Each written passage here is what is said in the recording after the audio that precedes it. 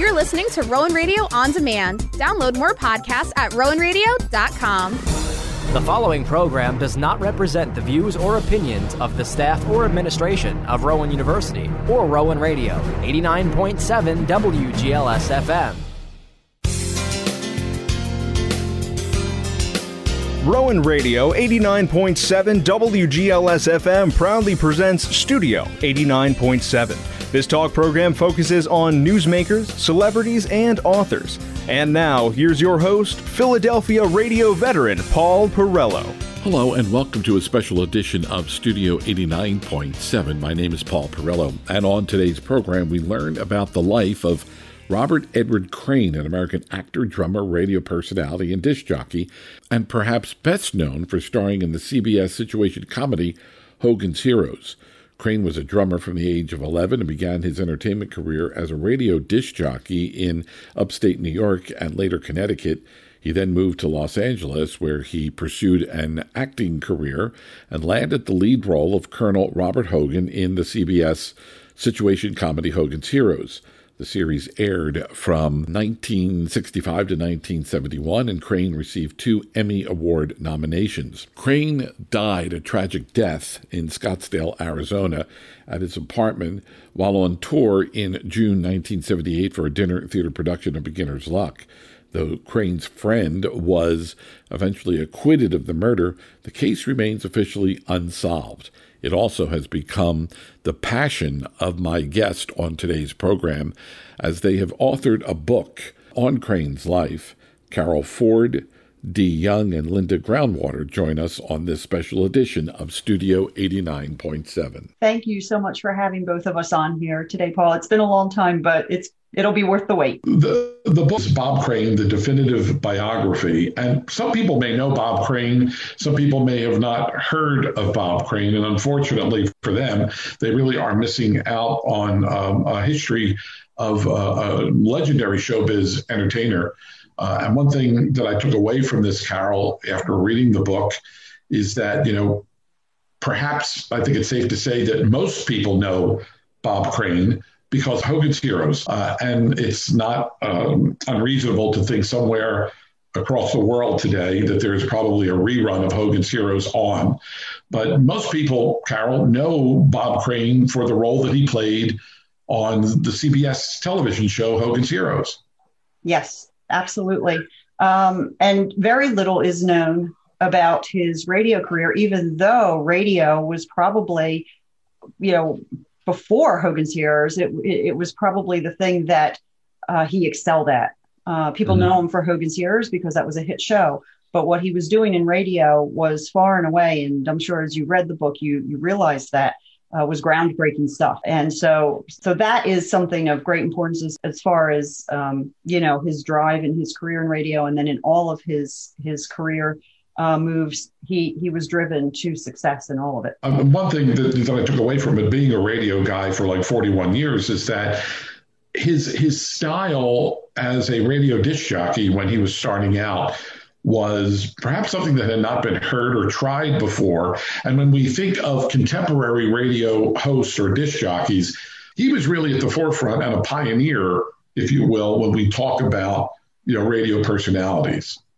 Oh, yeah, absolutely. And he actually didn't want to be known as a DJ. He considered himself a true radio personality because he felt that he was doing way more than spinning records or reading copy. He was actually creating a show and making a sport with it that was far and away different than what had been done, or little bits of it had been being done, but he was piecing them all together to create something that was very unique. All of his career moves, he was driven to success in all of it, and especially way ahead of his time during the 1950s and into the 1960s. Before his radio career took off, he was a musician. He was a very accomplished drummer. Again, not many people know that. They only know this one dimension of Bob Crane, but he really was a well-rounded entertainer. Absolutely. It was actually one of the first things I learned about him that I had no idea about. Was that Bob had been drumming since he was 11 years old. I mean, he went to the World's Fair in 36 and saw Gene Krupa and said, oh, this is what I want to do. I want to do this. I have to do this. And eventually he got into drumming and he took lessons and he was in school bands and he created his own bands with friends in school. And if you talk to any of his schoolmates, they would say, that's our little drummer boy. And you couldn't find him anywhere without drumsticks. And it was drumming on the lockers, drumming on the desk, drumming on the books, drumming on the girl in front of him. Music was everything to him.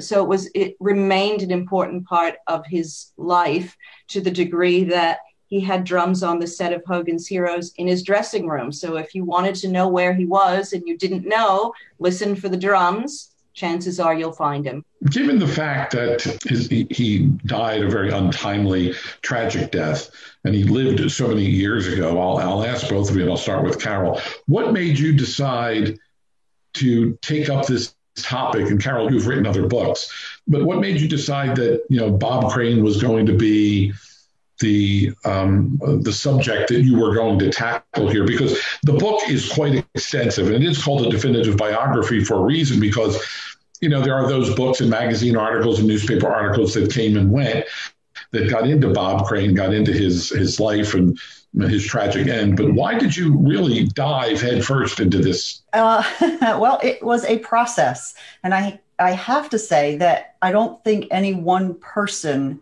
could have done it. It was definitely a team effort. Linda actually started officially researching his life back in 2004, I believe it was, Linda. 2003. And she, being a broadcaster, being someone in journalism, she had an investigative mind about her to say, this is something that I want to learn more about. And so she did start officially researching him by reaching out and doing what she has been known to do in her other career in radio journalism, which was to start asking for interviews. For me, it was something that I had just always wanted to learn as a kid. So I was doing very elementary research back when I was 15 years old, going to the library, looking things up. Nothing was there really, because it was 1985. So there was no internet. So it was just kind of piecemealing things Microfiche and Dewey Decimal. Microfiche, exactly. And then we would be, terribly remiss if we didn't mention Dee Young, who brought to us the entire Connecticut radio component and all of her history with Connecticut radio. She worked at WICC for 40 years before she retired a few years ago. She was our key into getting some of the folks that did work with Bob in WICC, who would maybe not have wanted to talk with anybody. Because one of the things that the three of us didn't learn, and learned the hard way, was that it was almost impossible at the outset to get people from his life who were close to him to talk with us, because they had been so badly burned by the media since his death, by things that were coming out that were not true. And then, of course, or in the early 2000s, the film Autofocus, which Linda and Dee and I learned, it was created, it was produced for one reason and one reason only, and that was to sell a film. And it didn't matter if it was true. It didn't matter if it was telling lies without fact-checking, you might say, in today's world.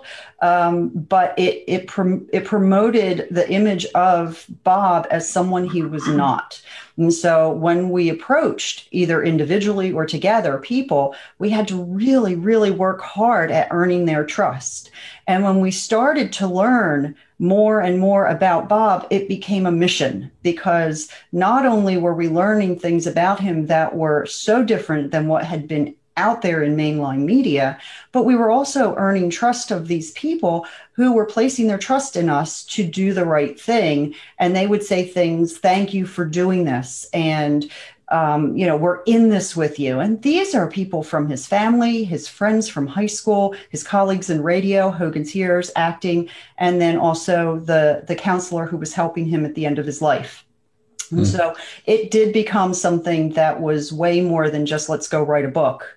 It was something that was much more passionate and passion-driven. The list of people that you outline in the book, I mean, it's not just 4, 5, 6, hundreds of people that you have reached out to, the three of you, Carol, as well as DeYoung. I mean, everybody cooperated on this project, including, I believe, some members of his family also agreed to participate, right?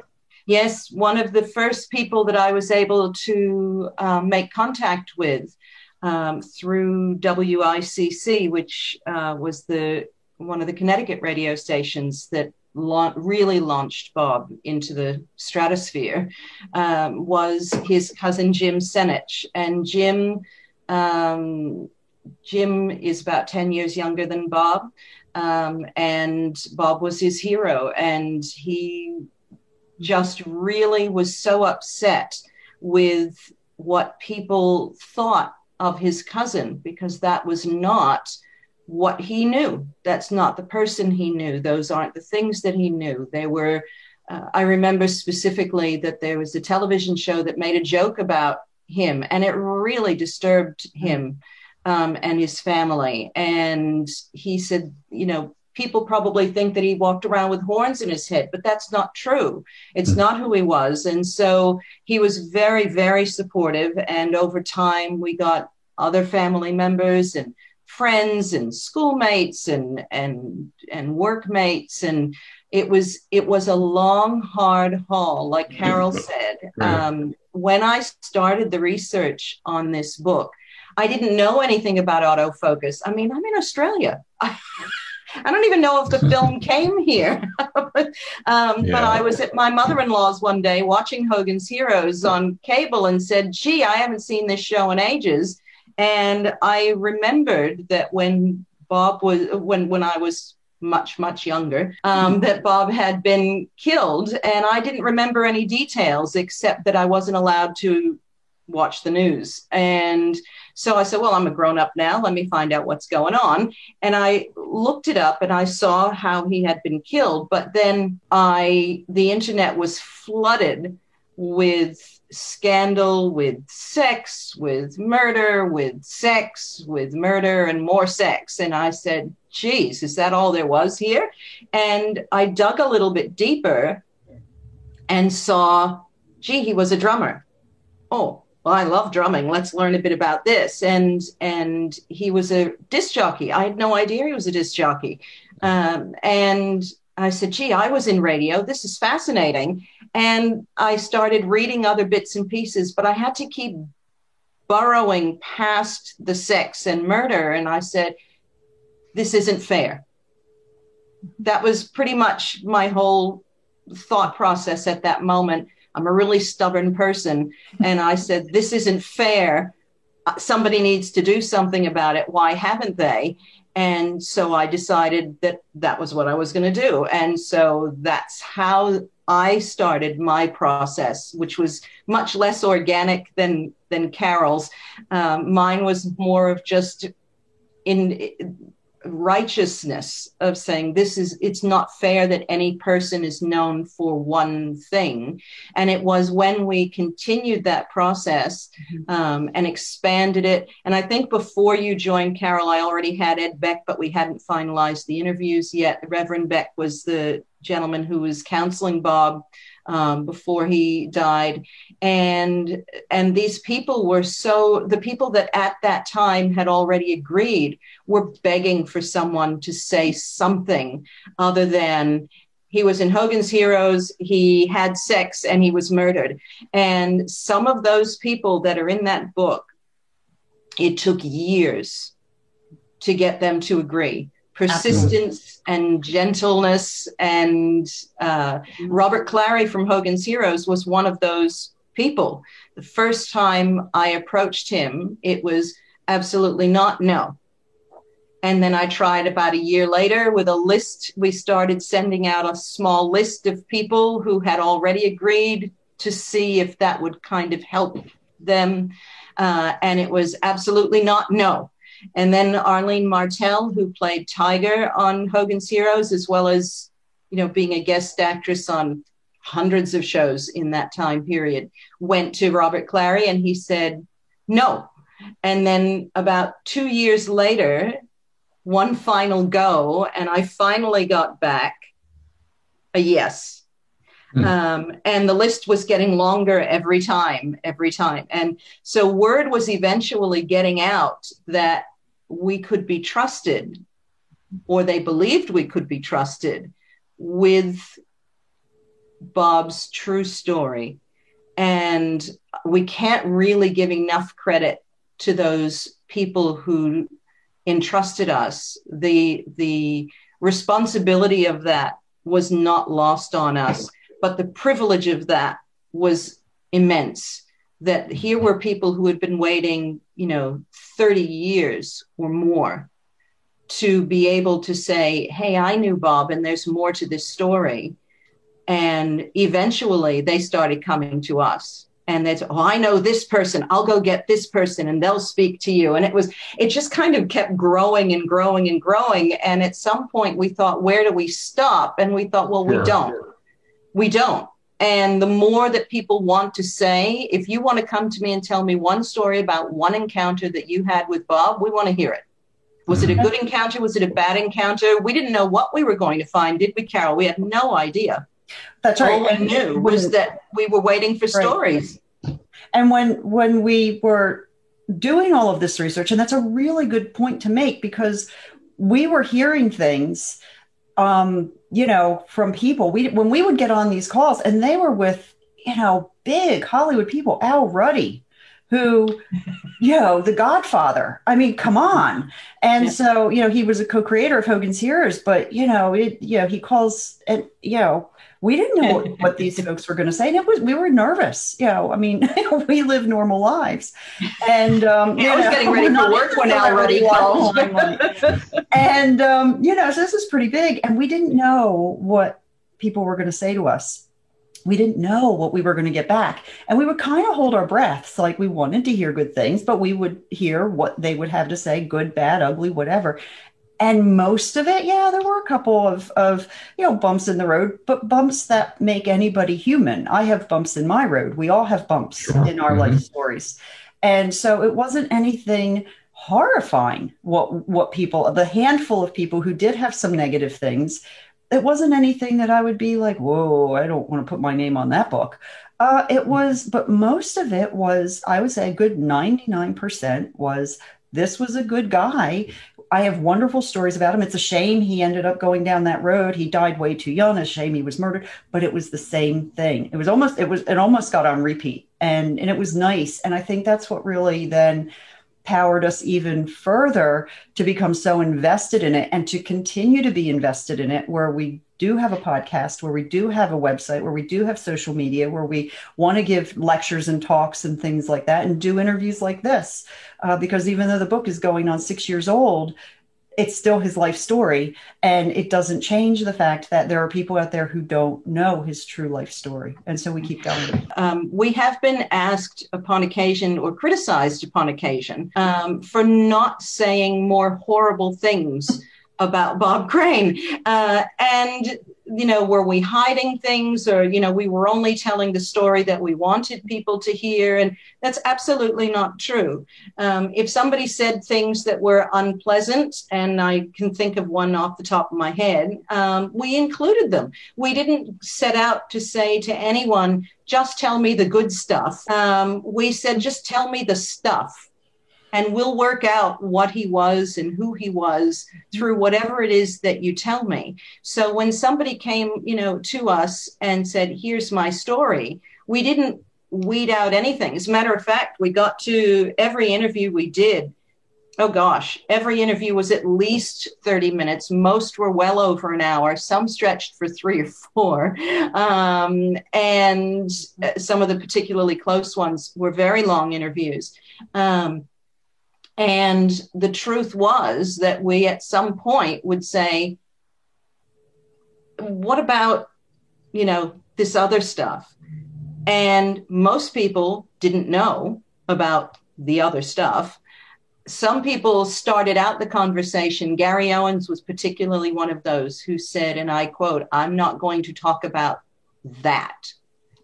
And by the time we got to the end of the interview an hour later, we got to that. And that was simply that most people didn't know, that it didn't reflect in his daily behavior, that it didn't affect their friendship. And so we want people to know that what you're seeing in the book is what his friends and his workmates and his family got. We are just reflecting what these people knew. We aren't hiding bad things or sugarcoating or whatever. What it is what the reality was for the people who knew him.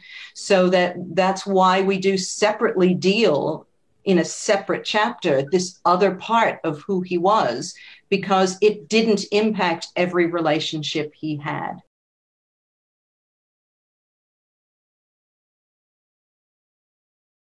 Were we hiding things, or, we were only telling the story that we wanted people to hear? And that's absolutely not true. If somebody said things that were unpleasant, and I can think of one off the top of my head, we included them. We didn't set out to say to anyone, just tell me the good stuff. Sure. We said, just tell me the stuff. And we'll work out what he was and who he was through whatever it is that you tell me. So when somebody came, to us and said, here's my story, we didn't weed out anything. As a matter of fact, we got to every interview we did. Oh, gosh, every interview was at least 30 minutes. Most were well over an hour. Some stretched for 3 or 4. And some of the particularly close ones were very long interviews. And the truth was that we at some point would say, what about, this other stuff? And most people didn't know about the other stuff. Some people started out the conversation. Gary Owens was particularly one of those who said, and I quote, "I'm not going to talk about that." And by the time we got to the end of the interview an hour later, we got to that. And that was simply that most people didn't know, that it didn't reflect in his daily behavior, that it didn't affect their friendship. And so we want people to know that what you're seeing in the book is what his friends and his workmates and his family got. We are just reflecting what these people knew. We aren't hiding bad things or sugarcoating or whatever. What it is what the reality was for the people who knew him. So that's why we do separately deal in a separate chapter this other part of who he was, because it didn't impact every relationship he had. We're running short on time, but I want to talk a little bit about the end of his life, because, Carol, and we talked about this before, it's one of those unsolved murders. I mean, they thought they had a suspect in Bob Crane's death, and then it found, even despite the fact that there was, I guess, some blood evidence, it just turns out that it's one of those cases that have not been solved. Yeah, and it's unfortunate. I wish they would solve it. Because there are so many theories out there that float around. The big one, of course, is the prime suspect, John Carpenter, different from the movie producer or film director, who was his quote unquote friend. That is the one that everybody believes did it. We've heard every theory under the sun. Are any of them valid? I think if you chisel everything down, anybody could make a case about any one of them. But the point is that there is no evidence, no physical evidence to prove it's just, circumstantial or gut feeling or whatever. And so, unfortunately, at this point, I don't think, unless there is some tremendous groundbreaking deathbed confession or, something is unearthed that wasn't before, I don't think it's ever going to be solved. And that's unfortunate. But what I would like people to remember is while everybody is I'm a true crime buff. I enjoy, watching Homicide Hunter, just like, the rest of them. But, beyond that, look at what this man's life was. It's fine to be interested in his death and in the crime and look to see if you can put all those pieces together and play an armchair detective for an hour or an hour and a half.